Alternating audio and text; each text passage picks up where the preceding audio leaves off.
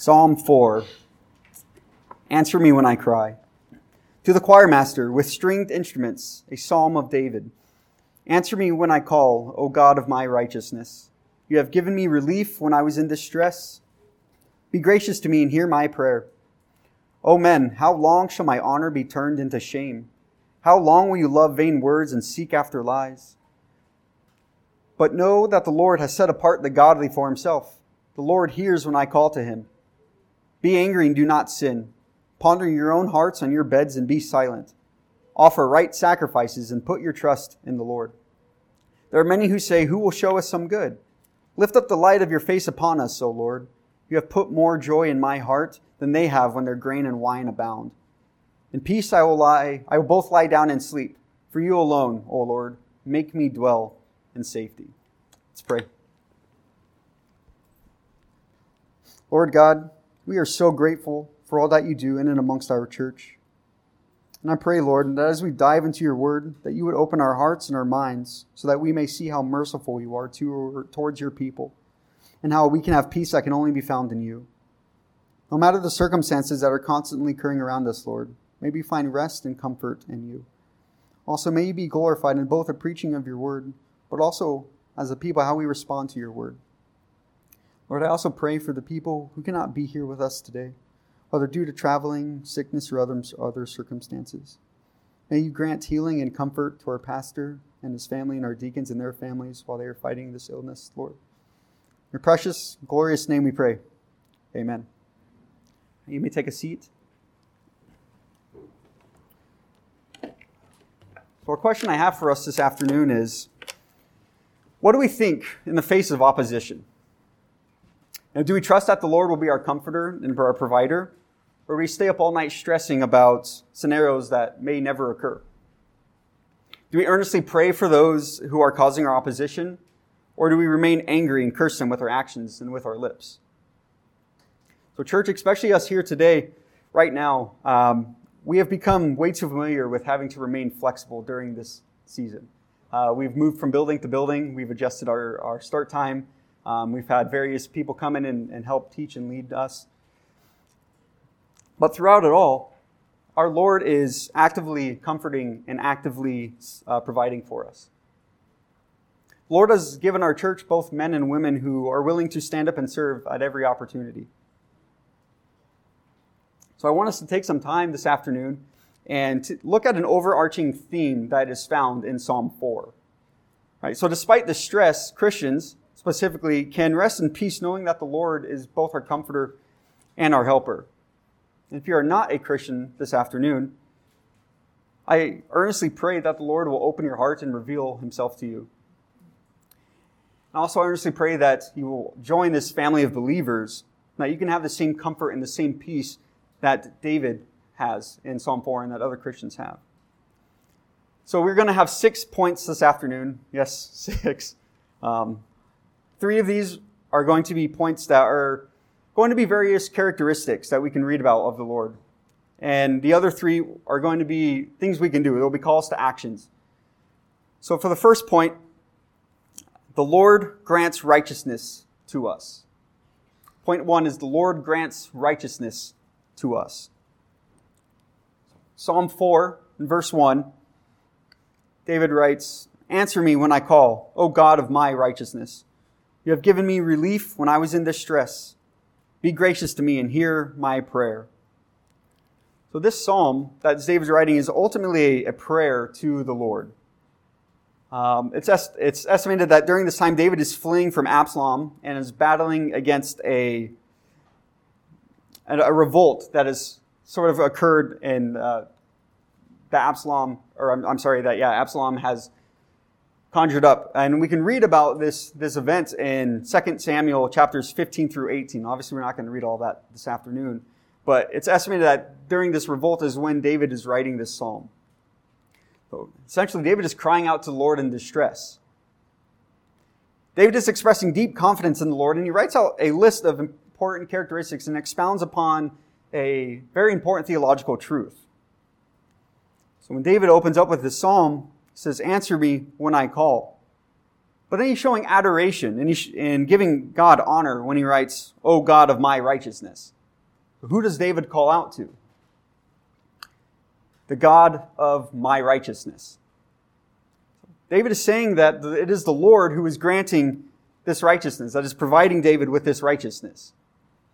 It is the Lord that is actively sustaining David's righteousness and thus sustaining our righteousness.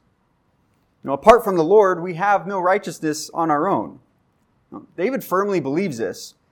And David writes both in Psalm 14:1 and in Psalm 53:1, he writes, "The fool says in his heart, there is no God. They are corrupt. They do abominable deeds. There is none who does good." The Apostle Paul quotes this in Romans 3. He's quoting from Psalm 14 and Psalm 53 when Paul writes, "None is righteous, no, not one. No one understands, no one seeks for God. All have turned aside. Together they have become worthless. No one does good, no, not one." Then we ask ourselves, how is then David able to make this claim of God of my righteousness? The imperative verb for God to answer David when he calls shows who the owner of his righteousness is. Now, for those who like fancy theological terms, the concept of this is called imputation. Not amputation, not impartation, but imputation. Right? Dr. R.C. Sproul said, and I quote, "We look to the scriptures and see that when Paul explains the doctrine of justification, he goes back to the Old Testament, to Genesis 15. There are scriptures of Adam. He believed God and it counted to him for righteousness, Genesis 15:6. When Paul develops the doctrine of justification by faith alone, he's saying that when God counts somebody righteous on the basis of truth, it is not because he looks at them and sees that they are inherently righteous. Rather, they have been clothed by the imputation or the transfer of the righteousness of Christ to that person by faith. This is why we see that the single meritorious cause of our salvation is the transfer or counting of Jesus' righteousness for me. Not only did he die to pay the penalty for my sins, but he lived a perfect life of obedience and fulfilled the law for those who put their trust in him." End quote. So going back to David calls upon the Lord because he has been given, the Lord has been faithful in the past. So David writes, "You have given me relief when I was in distress." You see, David trusts that the Lord was going to answer his prayer. He trusts that the Lord will be the same today as he was yesterday, and he will be the same in the future. So David also recognizes that this salvation belongs solely to the Lord, and it is the Lord who has granted David this salvation. So because the Lord does not change, David can remain confident in that the Lord will continue to sustain and provide in times of need and in times of distress.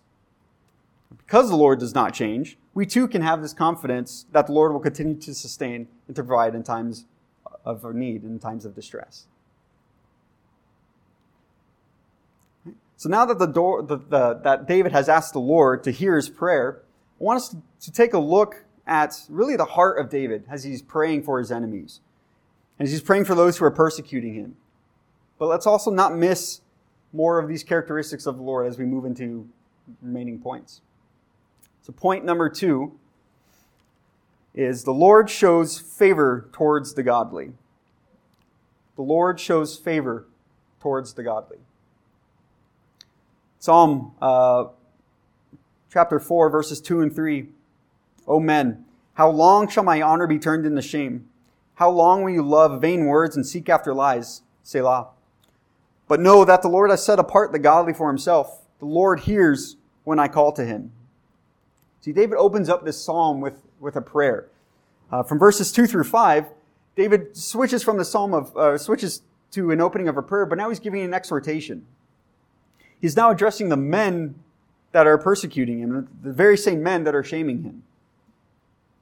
So these men that David refers to, like I said earlier, is probably the army that Absalom has conjured up to have David overthrown. So for those who don't know the story in 2 Samuel, so Absalom was spreading rumors stating that David is unfit to be king. David was unfit to be king because Absalom states that he was slow to provide justice.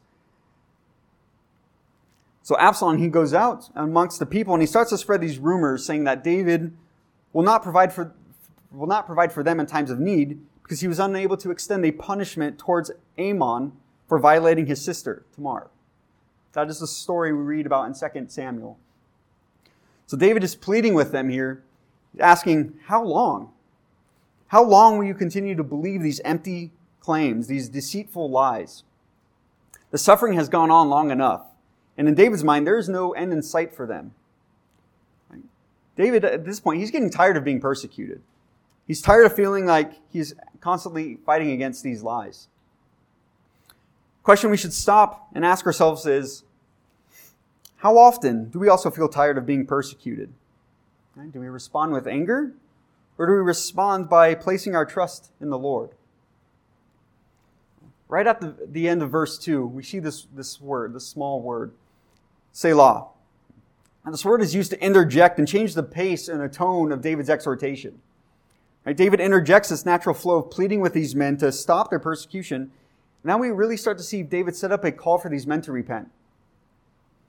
Right? David has already proclaimed that the Lord is righteous. He has proclaimed that the righteousness is granted by the Lord. So David writes out, "But know that the Lord has set apart the godly for himself." Who does David say that the godly are set apart for? He says, for the Lord. We have a righteous God. We have a righteous God who has created two unique and distinct people groups. We have the ungodly on one hand, and we have the godly on the other. So the Lord sets apart. He literally is making a distinction between these two people groups. The next half of verse 3, David writes, "The Lord hears when I call to him." Why does David have such confidence that the Lord will hear his prayer? So David trusts in the righteousness of the Lord. He trusts that Yahweh has separated him from his foes. So when the Lord grants us righteousness, we are eternally placed under the Lord's care and his watch. We are eternally adopted as children of God. And because the Lord grants righteousness to us, we are saved. It is the sovereign power of the Lord that keeps us as a child of God. Now, our first 2 points we've seen two characteristics of the Lord. Now, the next point that we finally get to, this is a point where we can consider this a call to action. What do we do? So point 3 is, hate your sin. Hate your sin. Psalm 4:4, David writes, "Be angry and do not sin. Ponder in your own hearts on your beds and be silent. Selah." So this kind of, the tone of this changes just a little bit, right? But keeping this context in mind with who David is writing to and what David has already stated, David's still writing out a prayer. During this prayer, his desire is to give honor and glory to the Lord. And David is still recognizing this distinction, again, between the godly and the ungodly. David's recognizing this distinction between him who has salvation and his foes who do not. David is still, he's building up this plea for this army of Absalom to repent and turn towards the Lord. So when we think of this feeling of being angry, we probably immediately start to think of negative annotations that naturally flow from this feeling of anger. However, anger is not wrong in and of itself. This idea of righteous anger should be present in our lives when we are fighting against our sin. Now, John Owen, who's a famous dead guy, famously wrote in the book, The Mortification of Sin, he writes, quote, "Do you make it your daily work? Be always at it whilst you live. Cease not a day from this work. Be killing sin, or it will be killing you." End quote. When we despise something, do we look or actively seek to get rid of it? No. Putting to death our sin is an ongoing battle that requires active work. John Piper also wrote, quote, "Killing sin is not optional. This is mortal combat. Sin dies or we die. We refuse to settle with sin." End quote. David's words here are a call towards repentance to these men. He's telling these men to hate their sin. And when we start to look at these verses at verse 4 in depth, there's a lot of parallelism between the verbs that are being used. There's a lot of poetry here. The parallels are being angry and not sinning. pondering in your heart and remaining silent. Now listen carefully when I say that our attitude towards our sin should not to be to silence it or to bottle it up and hide it. If you turn to book of Colossians 3, read verses 5 through 10. Paul writes, "Put to death, therefore, what is earthly in you, sexual immorality, impurity, passion, evil desire, and covetousness, which is idolatry. On account of these, the wrath of God is coming. In these you too once walked when you were living in them, but now you must put them all away: anger, wrath, malice, slander, and obscene talk from your mouth. Do not lie to one another, seeing that you have put off the old self with its practices and have put on the new self, which is being renewed in knowledge after the image of its creator." Now, our attitude towards our sin should be to fight it and fight actively against it and actively seek to rid our lives of our sin. Now, Paul tells us, he says, "Put to death what is earthly in you. Put them all away." Now, David writes that we should be pondering in our own hearts, on our beds. We should be thinking through our sin and seeking ways to rid ourselves of it. So when David writes that we should be silent, this silence is not this physical idea or in a sense of noise. Right? This silence is a call for you to stop the excuses, to literally shut up. Quit attempting to justify your behavior in your sin. Put that to death. Right? So despite what some hip mega church pastor recently said on Twitter recently, the Lord is actively working in our hearts and in the Christians' lives to change us. It is this idea of asking the Holy Spirit to take from us this heart of stone and to give us a heart of flesh. Right? That is a transformation. Right? The hatred of our sin should move us to seek the Lord and to move towards the comfort of a merciful Savior. You guys see where David is starting to set up a call for these men to repent? He's wanting these men to repent, to turn from their sins. In this instance within Psalm 4, this army is uttering falsehood against an image bearer of God and is thus sinning against the holy and perfect Lord. Our point number 4 is going to be another call to action. So point 4, come to the Lord. Come to the Lord. David, Psalm 4, verse 5 writes, "Offer right sacrifices and put your trust in the Lord." Now, if we haven't quite yet seen the call from David for this army to repent, I really hope we see it now. Right? Again, this Selah word is going to indicate a change in tone in this psalm. I see, though David is still giving these men an exhortation, he has now shifted from a call to repentance towards an invitation to come to the Lord. David here, he's been comparing and contrasting these two people groups still. Right? So we have the godly and the ungodly. He wants these men to stop their hatred. He wants these ungodly men to stop their hatred and to submit to the lordship of God. So David, he wants them to offer right sacrifices and to wholeheartedly and sincerely trust the Lord. Now, what does David mean by this idea of right sacrifices? Now, let's take a moment. Let's all turn to Hebrews 10, looking at verse 4 through 10. So Hebrews 10, verses 4 through 10. So we hear the author of Hebrews has given us some information on what the Lord commanded when a sacrifice was to be made in the Old Testament. So Hebrews 10, verses 4, we're starting in verse 4, the author says, "For it is impossible for the blood of bulls and goats to take away sins. Consequently, when Christ came into the world, he said, 'Sacrifices and offerings you have not desired, but a body have you prepared for me. And burnt offerings and sin offerings you have taken no pleasure.' Then I said, 'Behold, I have come to do your will, O God, as it is written of me in the scroll of the book.' When he said above, 'You have neither desired nor taken pleasure in sacrifices and offerings and burnt offerings and sin offerings,' these are offered according to the law. And then he added, 'Behold, I have come to do your will.' He does away with the first in order to establish the second. And by that will we have been sanctified through the offering of the body of Jesus Christ once for all."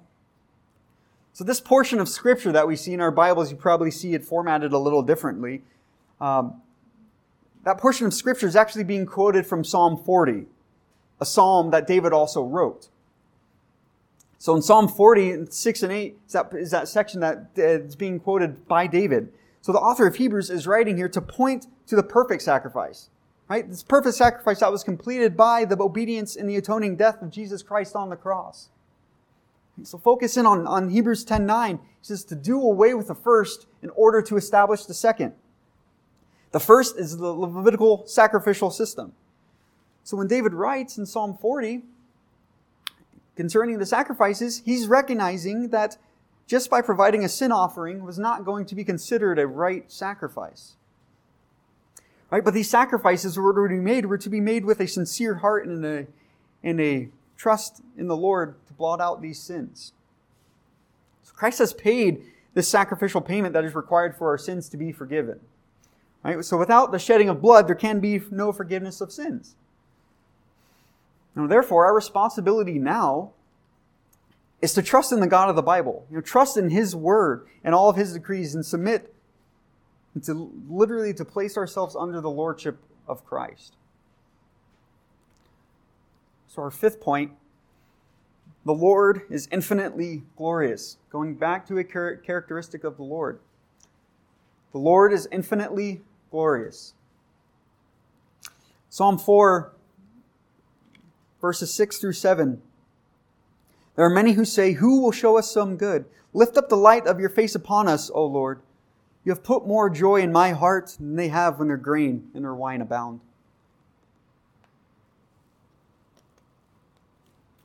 David's starting to begin to close out this prayer. Right? But while closing out this prayer, he's reshifting his focus back to this prayer, right? So we've seen this exhortation. He opens with a prayer, he gives an exhortation, now he's starting to close with this prayer. Right? But during this portion of Psalm, this is where we see the heart of David revealed, and we read and we can see his desire in his prayer that the Lord will reveal Himself to the skeptics who are doubting the goodness of the Lord. Right? These skeptics, at this point, they're mocking David, and they're also mocking the Lord. Right? So David is here writing that the Lord has granted him more joy. The Lord has granted more joy in David's heart than when their wine and their strong drink were abundant. See, we're never content when we attempt to fill our discontentment with strong drink or just really any earthly desire. Eventually, those no longer do it for us, right? So we get into this circular motion where we just desire more and more and more and more, and it never ends. Right? So David, he's wanting the Lord to reveal His glory and to look favorably upon His enemies. Right? David writes, "Lift up the light of your face upon us." Now, do we know where we've seen this language before? I'll turn to number 6. Number 6, I want to read the blessing that Moses spoke upon the people. Number 6, in verses 22 through 26, we read, "Yahweh spoke to Moses, saying, Speak to Aaron and his son, saying, Thus you shall bless the people of Israel. You shall say to them, The Lord bless you and keep you. The Lord make His face to shine upon you and be gracious to you. The Lord lift up His countenance upon you and give you peace." So how familiar is this language being used by David from the Aaronic blessing? This blessing starts with a general blessing in Numbers 6:23, but then moves to a blessing that can only be grasped and understood if you are a child of God. Right? This Aaronic blessing is still read amongst churches today. It's not uncommon to have this portion of Scripture read as a benediction. So we are asking the Lord to keep us and to be gracious to us, to comfort us and to give us peace. So when David quotes from this Aaronic blessing, he's differentiating the joy that he has with differentiating the joy that he has, the joy that can only come from the Lord, to the joy of their harvests, right? Where their sin and their wine and their strong drink were abundant, right? David's telling them that this joy, they don't compare. Right? He tells them that he has more joy than they do, right? Their joy does not even come close to the joy that David has. Now, the Lord desires us to look towards Him for the joy that is not found in earthly things, that is not found in strong drink, it's not found in our sin. No, there's a joy that is only revealed by the Lord, by the glory of the Lord. Right? Unless the Lord opens our hearts and reveals to us His glory, we will never comprehend what David is sharing here. Now, this last point, this is giving another call to action here. Worship the Lord. So point number 6 is worship the Lord. David writes in Psalm chapter 4, verse 8, "In peace I will both lie down and sleep. For you alone, O Lord, make me dwell in safety." So just following a reference to this benediction, David is revealing the heart of someone who trusts in the Lord. Right? And peace are the words that David uses. In peace, he can rest while an army is searching for him to do him harm. Right? David's heart and his mind are set to worship and honor the Lord. Right? And all that David does, he's wanting to worship and honor the Lord. So he ends his prayer here going back to praising God. He ends his prayer going back to praising God for the work that the Lord has done in his life. See, David, he was not concerned for his life in this prayer. The main portion of this prayer is the benediction, right? So he's not concerned for his life. He's concerned for the lives of those who are actively seeking to do him harm. Right? So he opens up the psalm of prayer, and he's closing the psalm with a prayer. Right? We know that David was not worried about his life because at the very end of this prayer, he says he's going to lie down and he will sleep. Right? His desire is for these men to turn to Christ, to hate their sin and to come to the Lord. And I think, church, we need to adopt this mindset, the same mindset that David has, that while his enemies are seeking him. Now, throughout this psalm, David has continued to honor the Lord, and he's pointed out some important characteristics. See, the Lord is the God of our salvation. He's the one who grants us our righteousness, and He's the one who comforts us. The Lord is also the joy of our salvation. And because our sin separates us from the Lord, we need to be killing sin. Killing sin daily. Killing sin daily and turning to Christ with an attitude of worship. An attitude of complete surrender to Him. So I ask again, what do we think of the Lord when we are in the face of opposition? Do we trust that the Lord will be our comforter and our provider? Or do we stay up all night stressing about scenarios that may never occur? So remember these words of David. But know that the Lord has set apart the godly for Himself. Know that the Lord, regardless of the circumstances that are thrown at us, regardless of the difficulties and the wickedness that surrounds us and really surrounds God's people wherever we go, know that the Lord has set apart the godly for Himself. Right? This intimate knowledge that David is expressing here, this intimate knowledge that we can have with our Lord grants us peace beyond any explanation. Right? Christ is King, and He continues to reign and has dominion over our lives and over our circumstances. So worship the Lord. No matter the circumstances, worship the Lord. No matter the hardships, worship the Lord. Now, here today, shortly, we're going to be taking communion, and this is a great time to really be reminded of what the Lord has done in our lives and to be thankful for the price that He's paid on behalf of our sins. Right? If you've not trusted the Lord, and He is not King of your life, I encourage you to turn from your sin, to hate your sin like David has pleaded with his army who wants to hurt him. Right? To come and see and experience His glory and place your undivided and unwavering trust in the Lord. See, when He is our God, when Christ is King, His glory is more than enough. Right? We no longer just need to seek after these worldly things or worldly comforts to provide for us.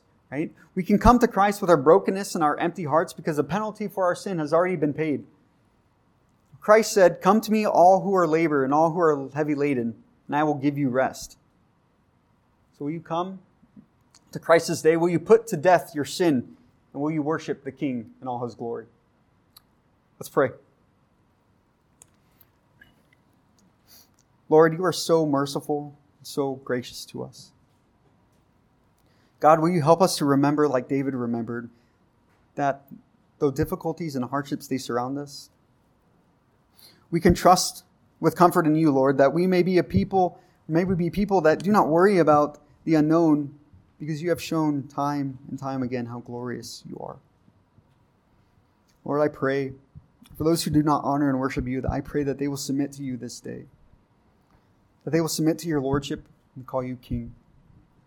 Now we thankful for you and for providing Jesus Christ, our perfect sacrifice for our sins, to pay the penalty for our sins, God.